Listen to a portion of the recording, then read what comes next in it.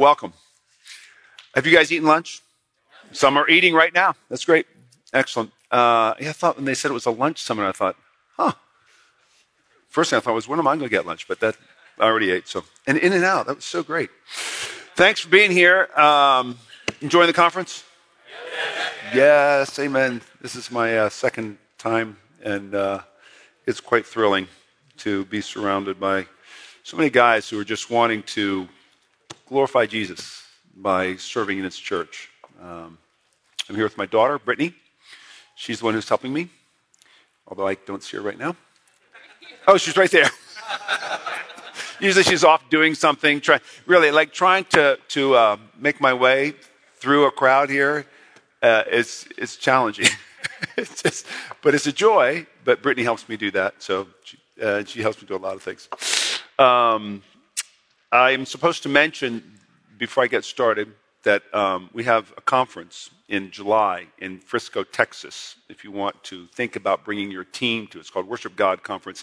The theme is this year is extraordinary, the weekly worship of the gathered church, because I think in many places what we do on Sundays is not seen as high priority.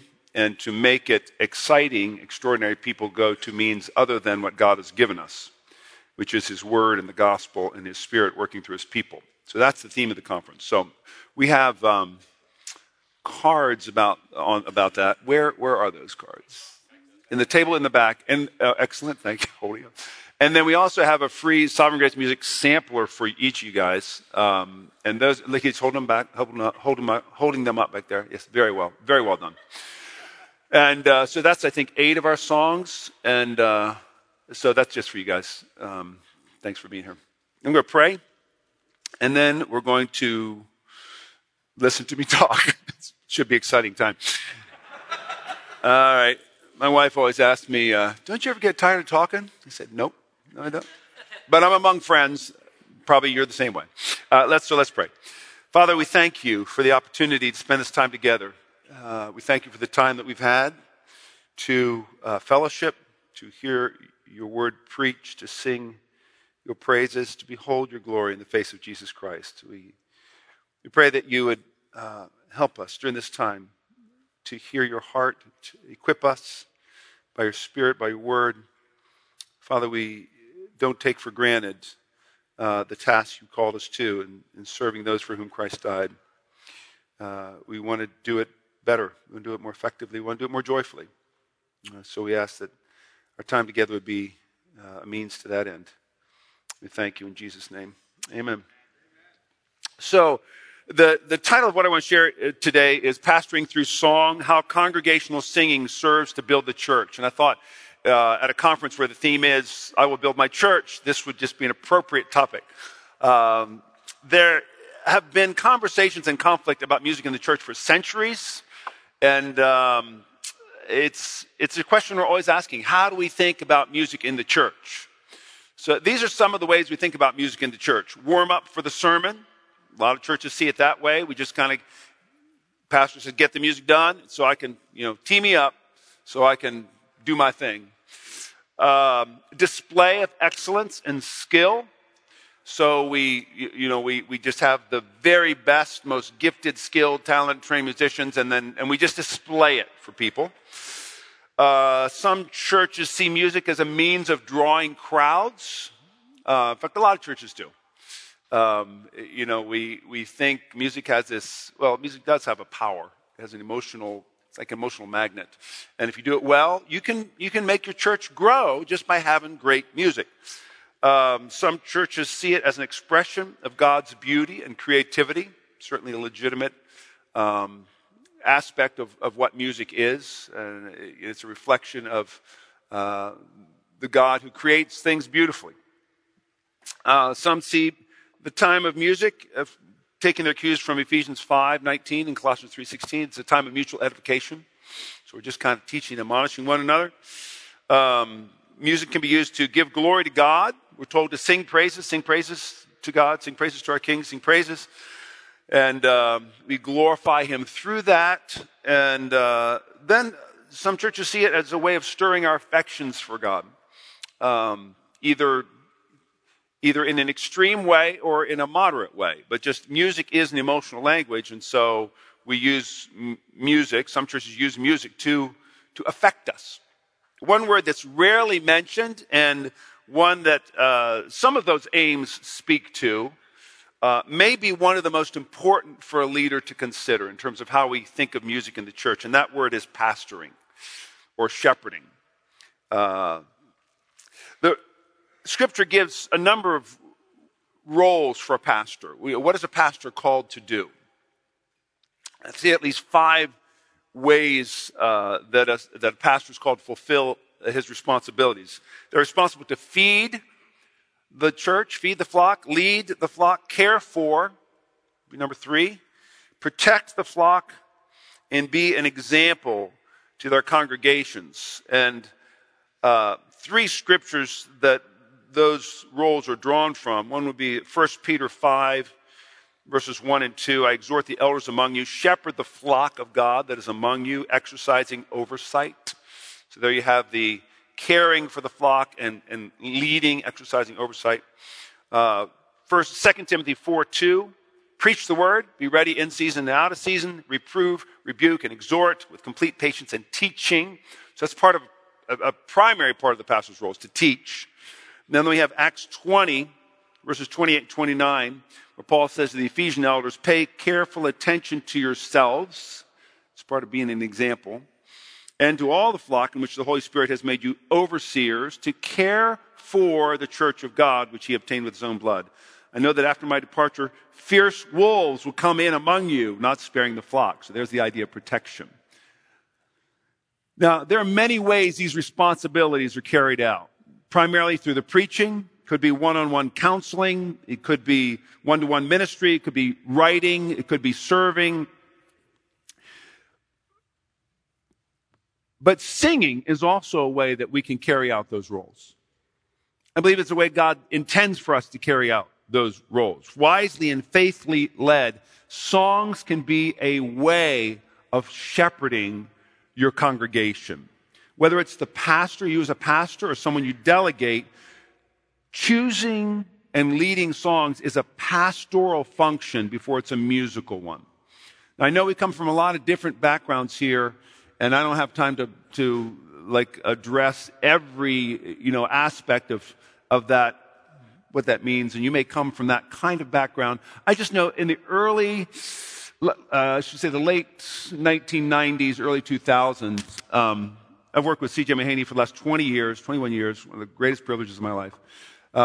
He's trained me in these things. And actually, this message comes out of his input into my life. It was around that time I began to realize we're not just leading songs.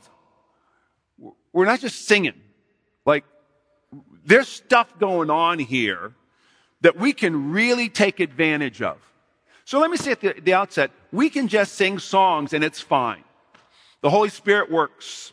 If we're singing good songs, he works through the truths we're singing, and people can encounter God, they can be changed, their minds can be renewed just without any leadership at all. What I'm suggesting is that we are missing an opportunity if that's the way we think about it. We're just missing an opportunity to care for the people that God has put in our church. So whether it's the pastor or someone he delegates, choosing and leading songs is a pastoral function before it's a musical one. That's why pastors must be involved in the choosing, singing, and leading of the songs in the church. Maybe not the singing. Choosing and the leading of songs in the church. It's crucial. Hebrews 13 says that pastors have to give an account for the people in their church. I had a pastor email me one time and say, my music leader doesn't want to submit the songs to me in advance of Sunday. Should I talk to him about it? He said, of course you should talk to him about it. You're the pastor. You're the one who's going to give an account. He's not going to give an account. You are. And so the songs he's leading them in, they're having an effect on the people. You're responsible for that. So, for some of us, that's going to be like, whoa, actually have to know the songs. Yes, you actually have to know the songs. You should know the words of the songs, which I'll get into. All right, so first, how do songs help us feed the flock? That's what we're going to look at first. Songs teach. That's how they help us. We are what we sing, one writer said. It's not only preaching that feeds the flock. Songs do as well. And both preaching and singing aim at magnifying God's glory in Christ in our hearts and minds and wills. The same goal. Singing just uses music to do it. And it's not systematic theology. It's not exegetical. There is a poetic aspect to music that sermons don't necessarily have. But they have the same aim. We are seeking to magnify the glory of Christ, glory of God in Jesus Christ in people's minds and hearts and wills. Colossians 3:16, I mentioned already, says we are teaching and admonishing one another. Isn't that weird? I mean, how often do we think of that? When we are singing, we are teaching and admonishing one another. It's not just me and God having an experience. It's we're teaching and admonishing one another. There's a horizontal aspect to what we do when we worship God in song. You may think people are only learning from your sermon, but actually, they're probably learning more from the songs you sing. Because no one's going out singing your sermon. I trust. It's why, guys like Philip Doddridge and Wesley, why they wrote hymns to go along with the sermons they preached. John Newton. They preach a good sermon, but they thought, how am I going to get these thoughts to stick in people's minds? I'll write a song. For those of you who preach every week, you're thinking, wait a minute. You mean write a song on top of writing the sermon? Is that what do you ask me to do? Well, you don't have to write it, but I would consider that you consider the fact that people are probably remembering more from your songs than your sermon. Just consider that. Songs teach us. What do they teach us? They teach us about God, ourselves, and our world. So, we want to make sure that our congregation is getting a theologically balanced diet in the songs we sing. That our songs are sounding the right notes, no pun intended. First, songs should emphasize the objective truths of God's character, word, and works. I did a video this morning as part of a Psalms project that Phil Webb is working on, and my topic was themes of God's glory in the Psalms.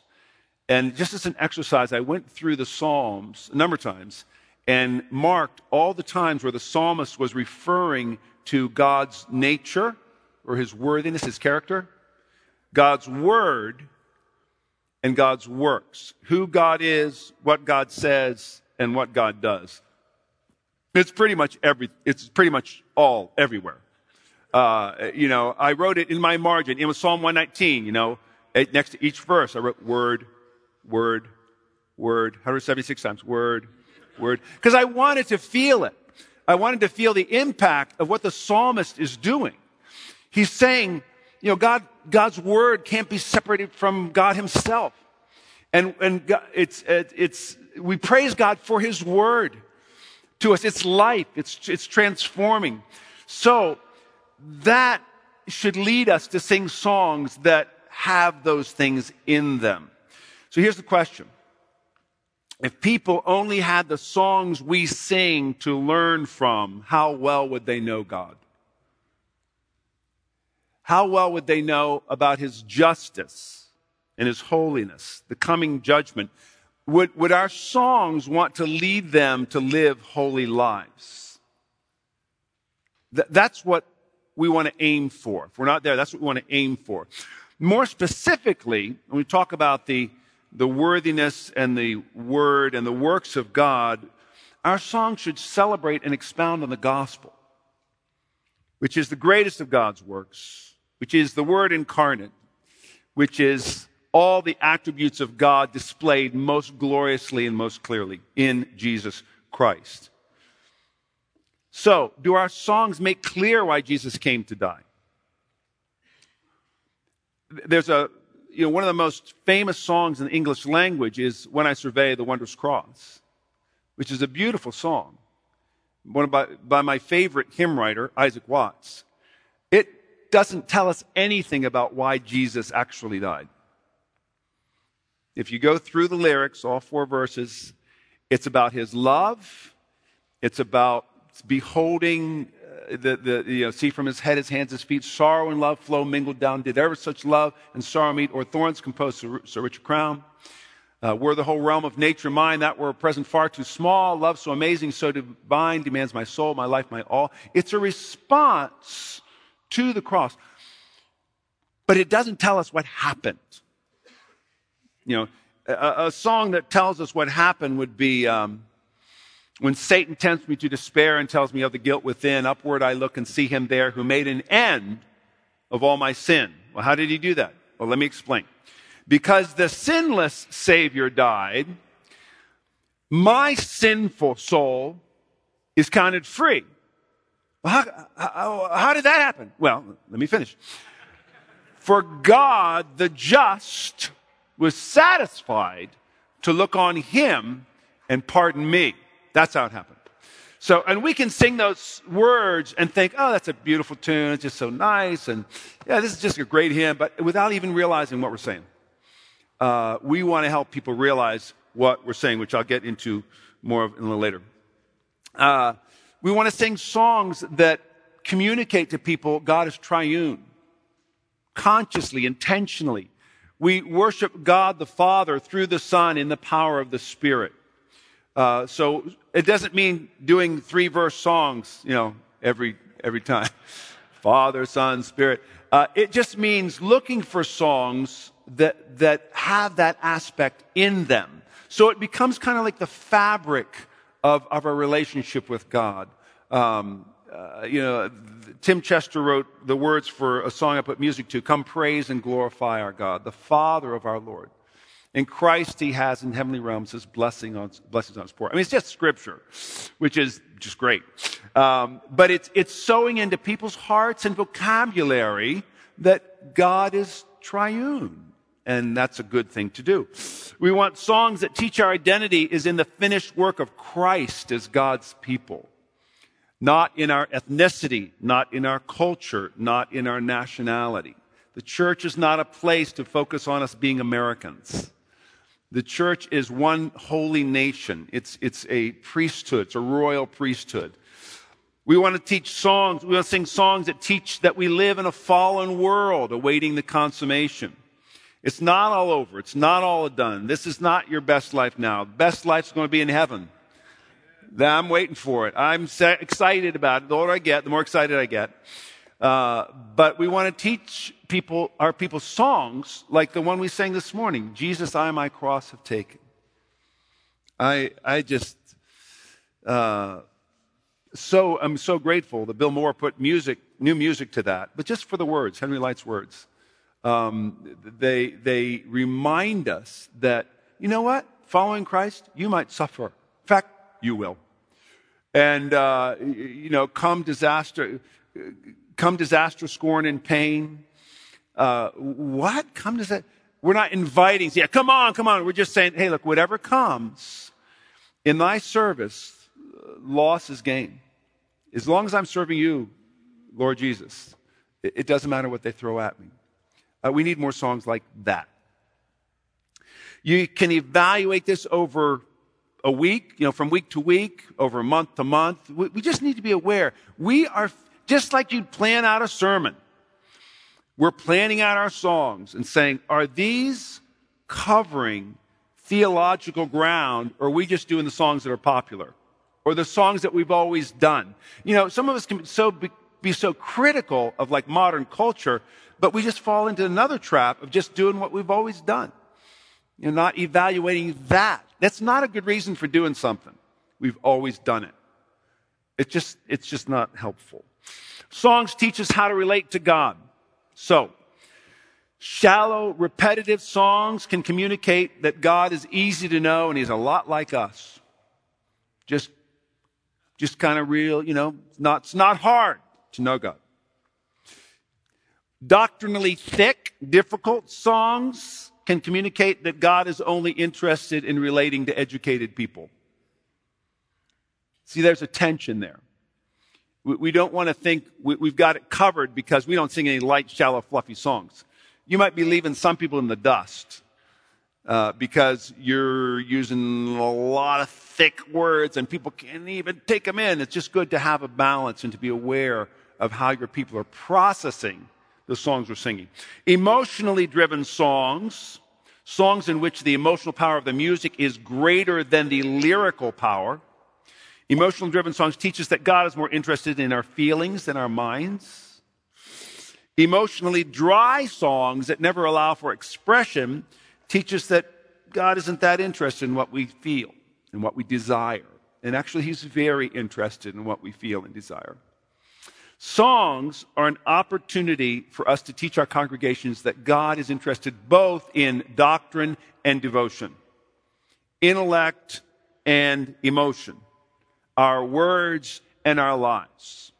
I get numerous comments here about my enthusiasm when I play the piano.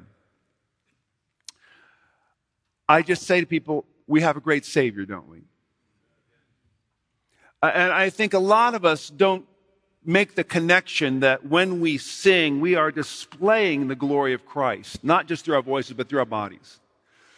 And when the Eagles won the Super Bowl back east, it was quite a scene. Nobody had to tell anybody from Philadelphia what to do. They didn't have to say, stand up, get excited. Why? Because something had happened that they understood and they valued. When we gather as the church, I think sometimes the problem is we don't understand what's happened and why it's so important. And so we don't respond. We're going, some ways going through the motions. Not always, and I'm not saying that's what's happening, but what we want to help people do is understand what's happened and why it matters, so that they can enjoy what God has done for us through Jesus Christ. So we can combine intellect and emotion. Someone said to me earlier, it's not just emotionalism. I said, yeah, that's right. I am an excited guy, but I'm excited about Jesus Christ, that he came to save a sinner like me. I love that line in "Oh Lord, my rock, my redeemer," saved ruined lives. My rock, my redeemer. I can't remember it, but anyways, talks about saved ruined lives. I just think that's exactly what my life was. It was a ruined life. And that's what every one of our lives would be apart from Jesus Christ.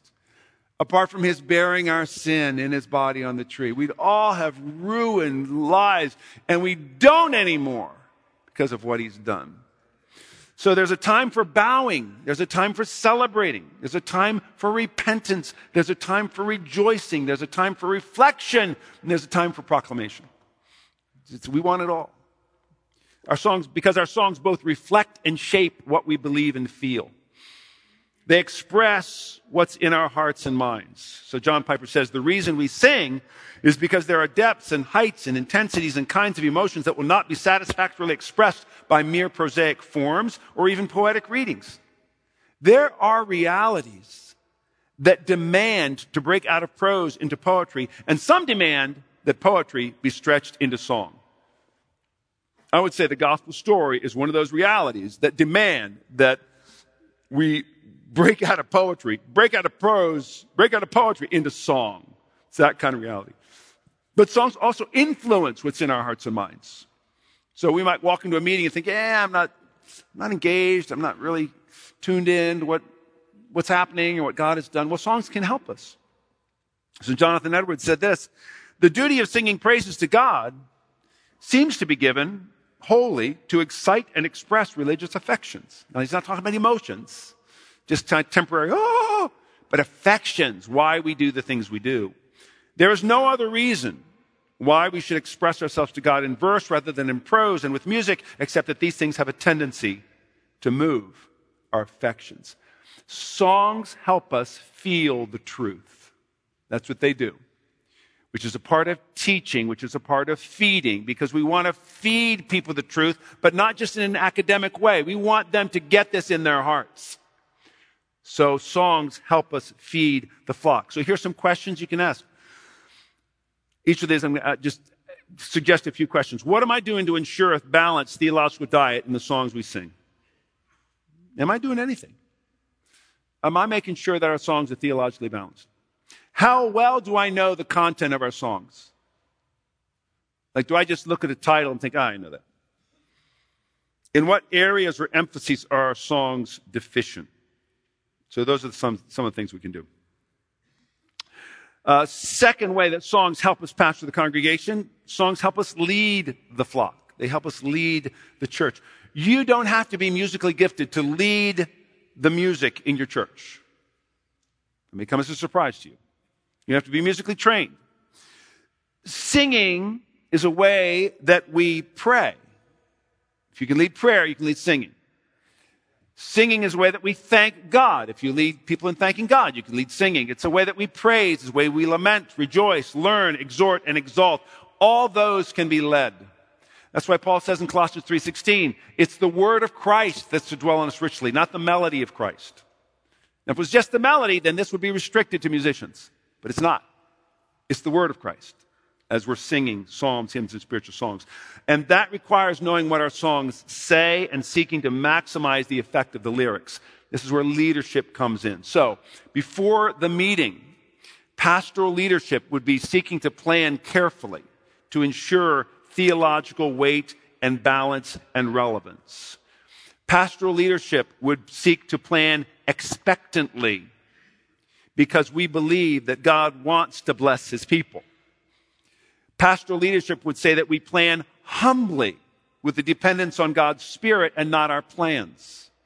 There's no perfect plan that God is required to bless other than the proclamation of his word and the proclamation of the gospel.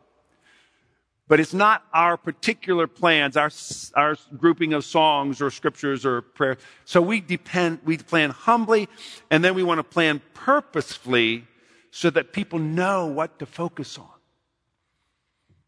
It's not just a list of things thrown together. There's a meaning, there's a reason, there's a progression. We're thinking about that as we plan our meetings. That's before the meetings. Leading during the meetings is important as well. The pastor's ultimately responsible for what takes place during the entire meeting, not just the sermon. Now, you can certainly delegate this stuff, but a pastor's responsible.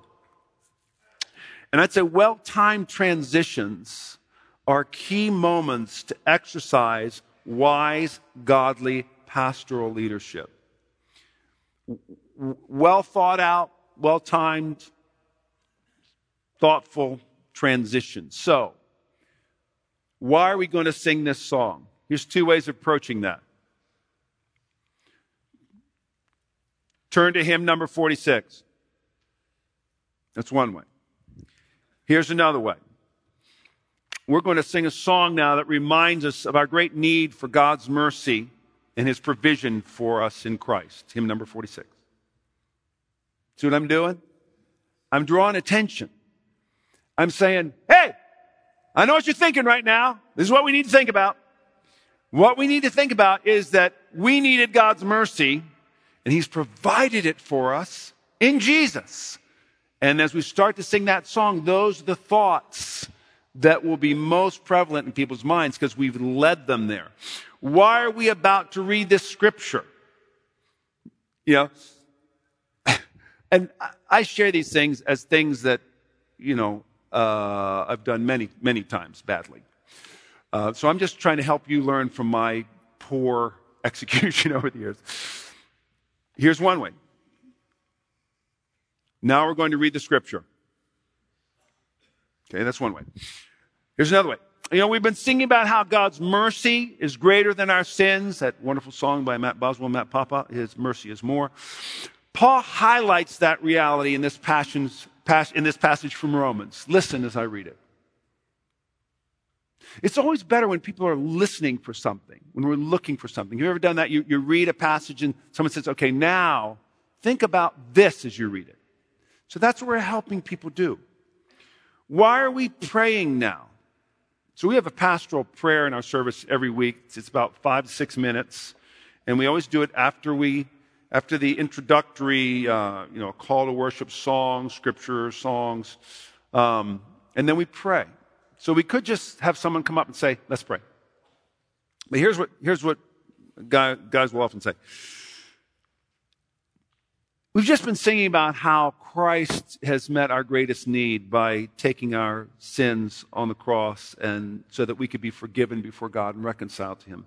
That gives us great faith to ask him for lesser needs for our good and his glory, because he's already taken care of our greatest need.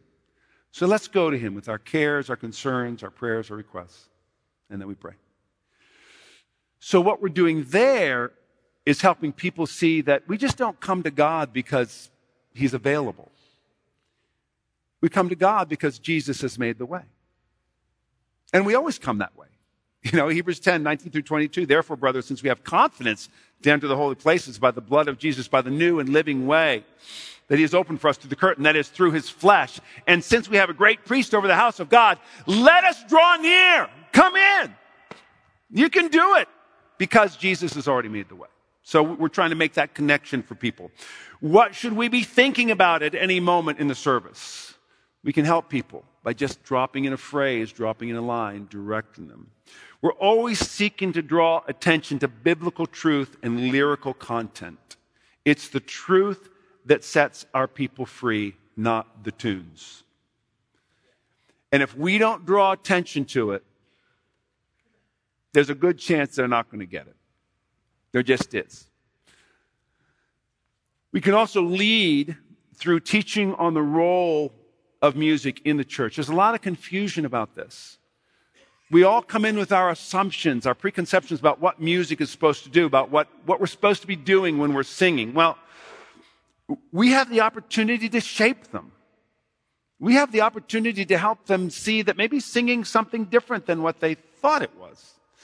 A lot of people come in thinking, well, this music's about me, isn't it? I mean, I want songs I like, and you aren't doing songs I like. Why aren't you doing those songs I'm hearing on K-Love? That's the songs I want to hear. You guys don't do those. What gives? Well, we can stem off some of those conversations by telling people from the front why we choose the songs we do. Sometimes people ask me, why are your songs so wordy? And I tell them, well, God's a big God.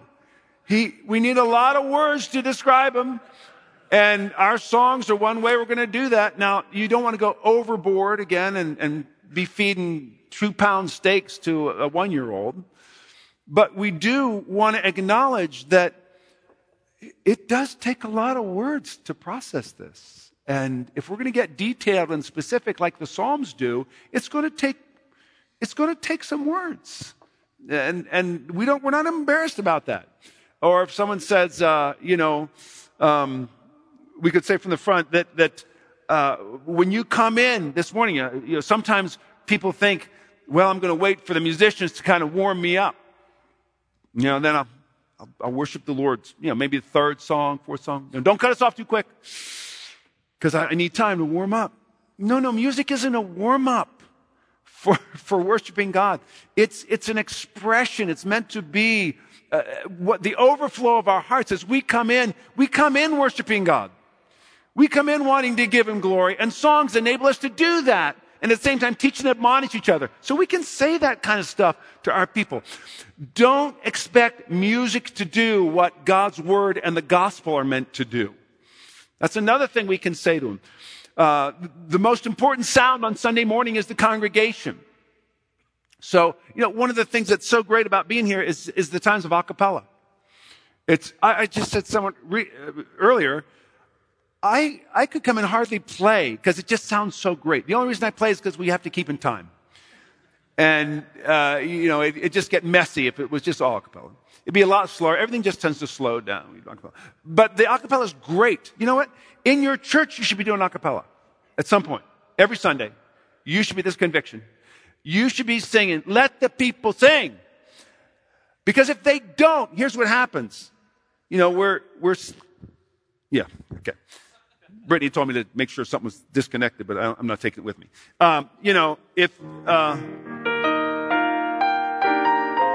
If you're, well, let's just sing, when peace like a river. When peace like a river attendeth my way, when sorrows like sea billows roll.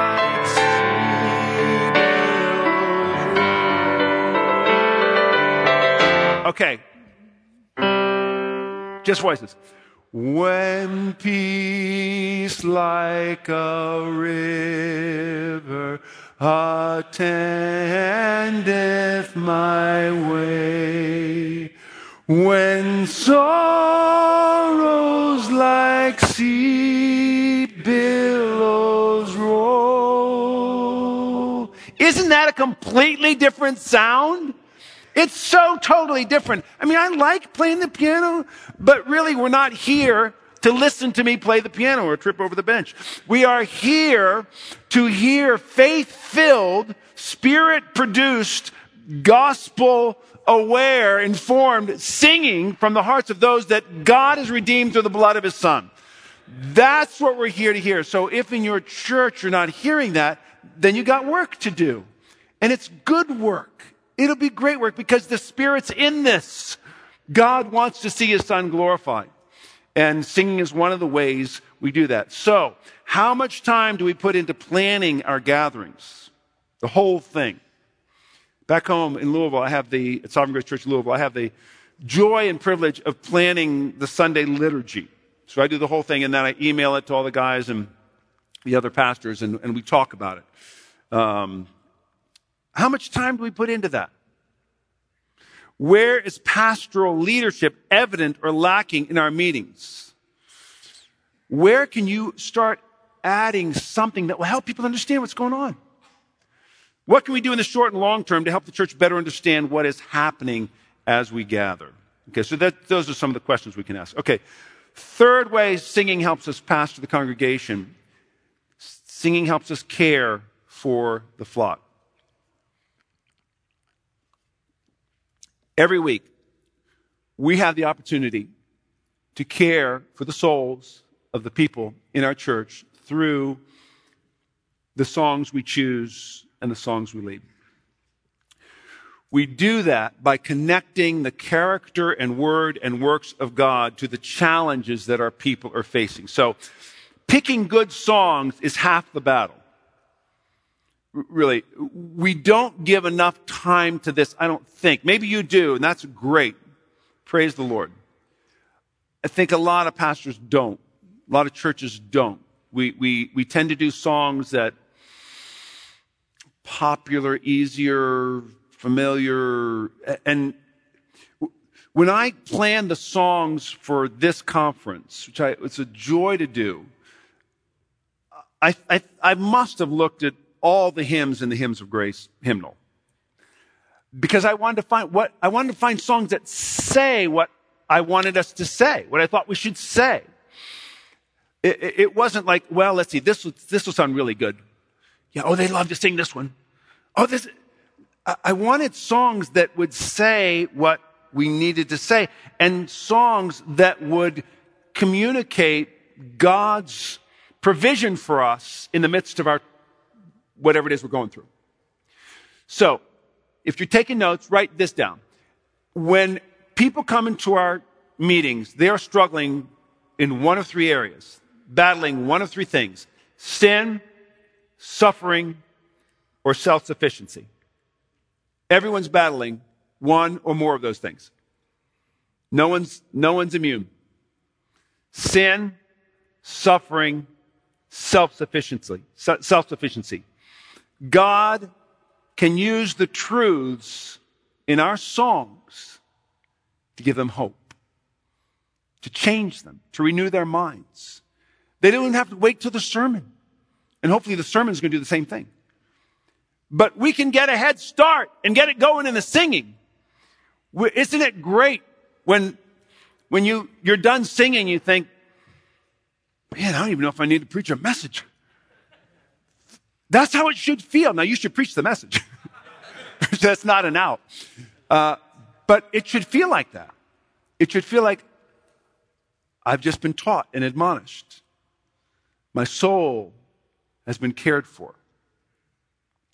And the way we're going to care for people's souls most effectively is by helping them understand how the gospel addresses each one of those issues. How what Jesus did makes a difference in what they're going through. Many of our people's problems result from a deficient or inaccurate understanding of the gospel, which is why, as I mentioned earlier, we want to sing songs not only about the cross, but songs that explain what it means and what it accomplishes. So, what about people who come in and they're struggling with guilt and condemnation? Well, we feed them, we teach them, we care for them with songs like I sang earlier. When Satan tempts me to despair and tells me of the guilt within, upward I look and see him there, made an end of all my sin. Man of sorrows, Lamb of God, by his own betrayed, the sin of man and wrath of God have been on Jesus laid. Now my debt is paid. It is paid in full. It's the only Hillsong song we do. But there are probably a couple other ones we could do. And the people from Hillsong I've spent time with them. They're servants. They're joyful. They love the local church. But that is a great song. And so we do it. And we should. I'd encourage you to do it. Reconciliation to God. We've been reconciled to God. We don't have to stay in the distance. Bold, whatever the melody is. Bold, I approach the eternal throne and claim the crown through Christ my own. Bold, I approach the eternal throne? Yep. Because of what Jesus has done. We've been adopted into God's family. I don't feel loved by God. I don't feel like he's my father. And now we've been adopted through his son eternally. Now that's a quick line, and we might have to draw people's attention to that. I don't feel secure in God's love. I feel like, he's not paying attention. He's going to let me go. No power of hell, no scheme of man can ever pluck me from his hand. And that's you too. We're singing this to each other. We're teaching and admonishing each other. I'm battling sin. I just can't get beyond this. The prince of darkness grim. We tremble not for him. His rage we can endure. For lo, his doom is sure. One little word shall fell him. See, when you start to see songs through the lyrical content, you don't think so much as, is this a hymn? Is this a chorus? Is this a modern worship song? You're just asking, is this true? Will this care for the people in my church? Are these words that the Holy Spirit can use to minister to the people in my church?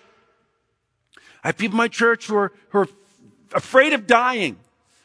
They don't know what's coming. No guilt in life, no fear in death. This is the power of Christ in me, from life's first cry to final breath. Jesus commands my destiny. See, what happens with songs like In Christ Alone is they catch on immediately because the tune is fantastic and the words are so meaningful. But over time, they just become classics. And we just kind of do them because church loves them. Yeah, everybody sings really loud and it's so great. If that's our approach, we are missing what the song is for. We've lost touch with why we're singing it in the first place, which is to teach and admonish one another and to care for the souls of those who are in our church.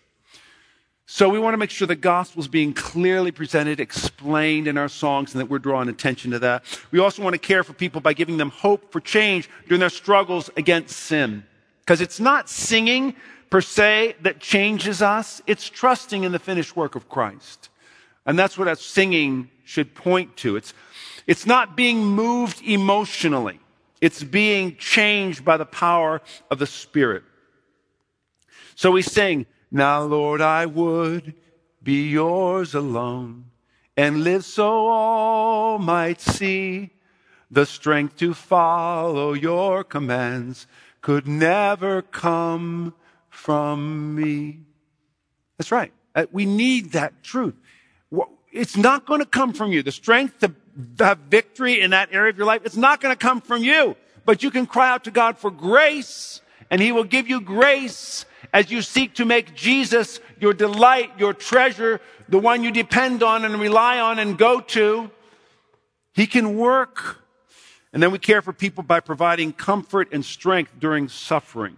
So a lot of suffering people in our church. We sing about a God who not only knows and understands our suffering, but who has a purpose for it and can sustain us through it.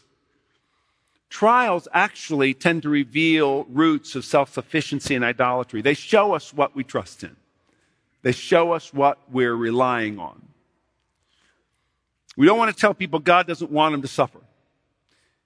We want to tell them and sing that God is a strong refuge in the midst of suffering, and that all our suffering needs to be seen in light of the Savior who has come to redeem us. Because we're not just planning songs for Sunday.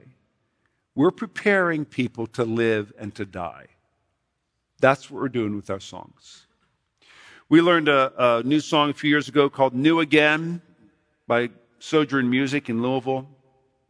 The chorus just goes, death is defeated and Jesus reigns. Tell the world there is hope in His name. He pushed back the darkness.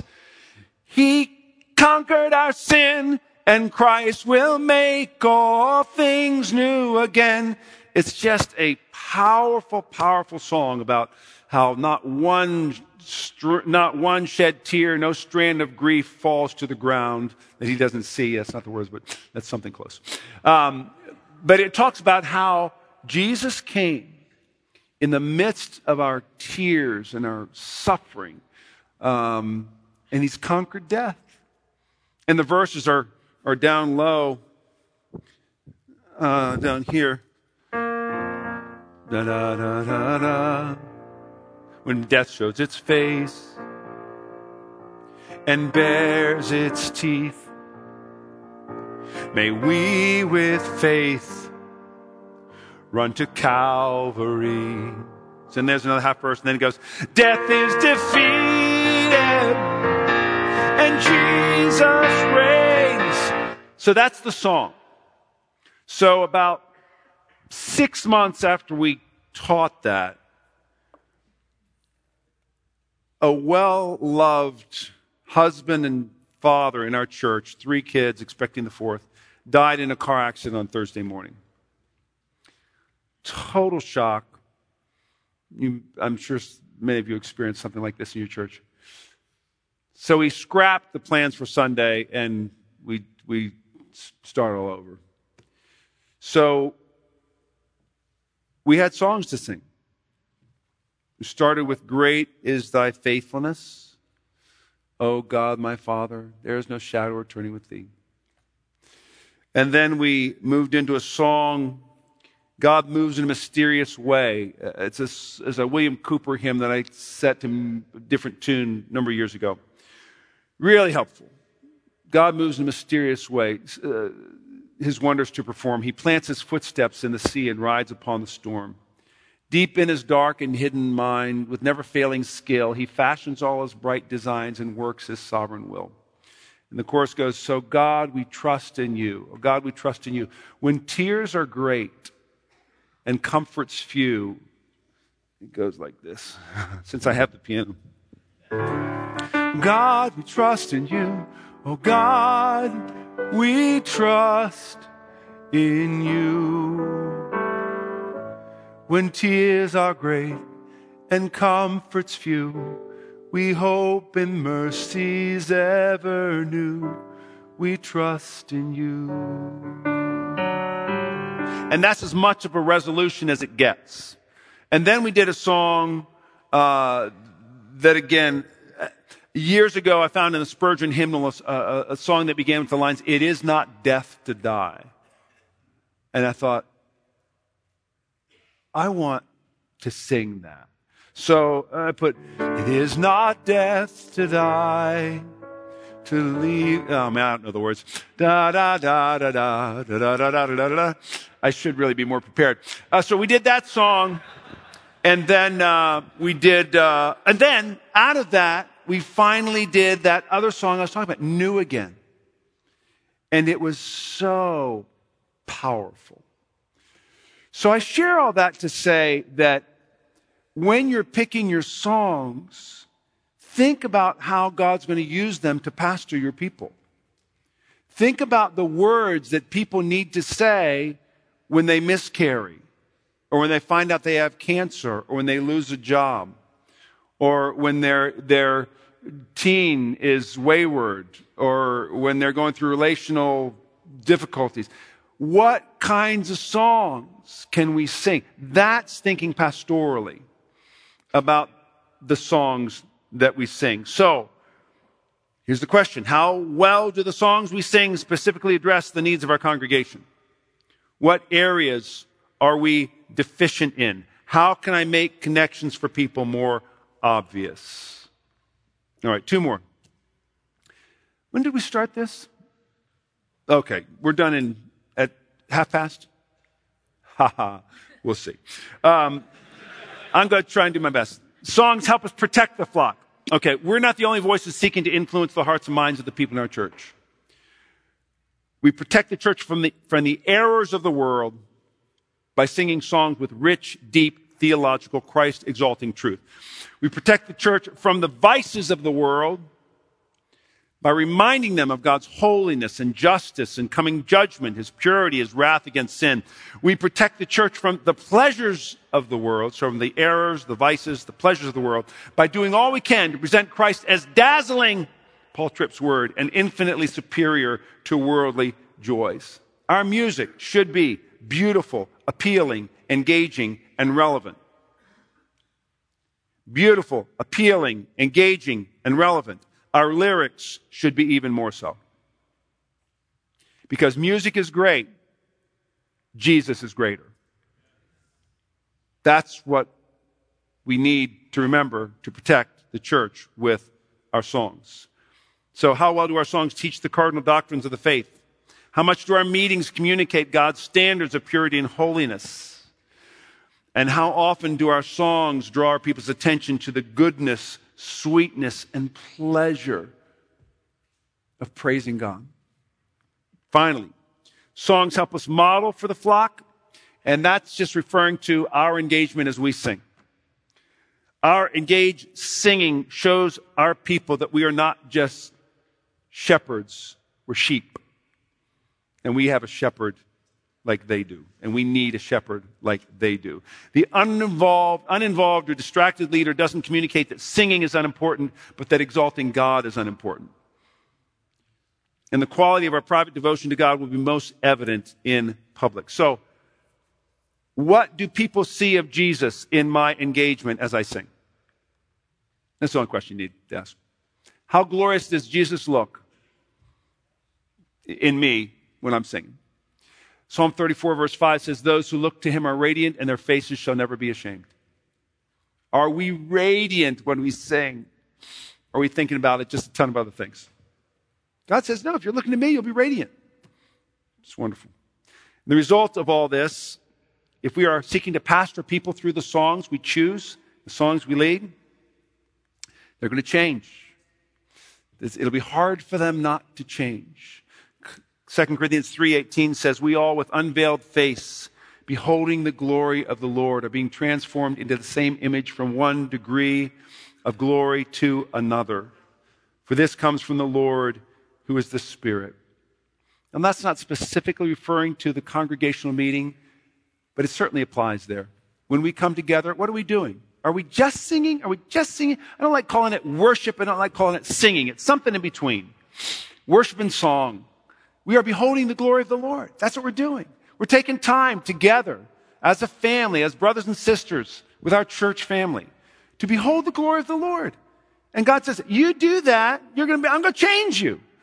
I'm going to transform you from one degree of glory to another. So what does that look like? What's it going to look like? Well, I think people become more humble because they've seen how great the Lord is. People should become more holy because they see how much he hates sin. They'll become more secure because we're singing to each other constantly. We're secure because of what Christ has done and not because of our efforts to keep ourselves in God's love. They'll become more unified because we're doing this together, and we'll become more grateful because we see what God has done for us in Christ. And it's the most precious thing about our lives. So, our songs aren't meant to provide everything we need as we seek to shepherd our people.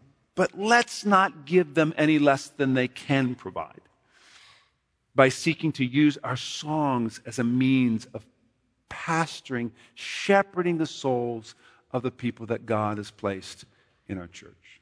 That's my prayer. So we have a few minutes left. One. If anybody has any questions. Yeah. Thank you very much. You're so welcome. I'm from Africa, West Africa, with ABWE. God bless you.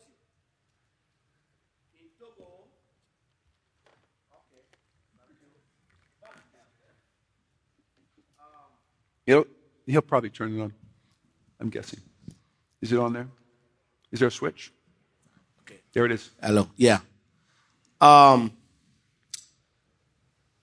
In Africa, sometimes we are wired in our music. And right now, there are fights in churches, which kind of music, which kind of instrument. And both, we are missing what you just taught. We are missing both. Whether you play which kind of music, which kind of instrument, or how you play like the U.S. missionary brought to us a traditional music, we miss the mark. Yes. Please, we would like to talk to you. Wait, is this a public invitation? No, it's going to be private. So, what? So, thank you.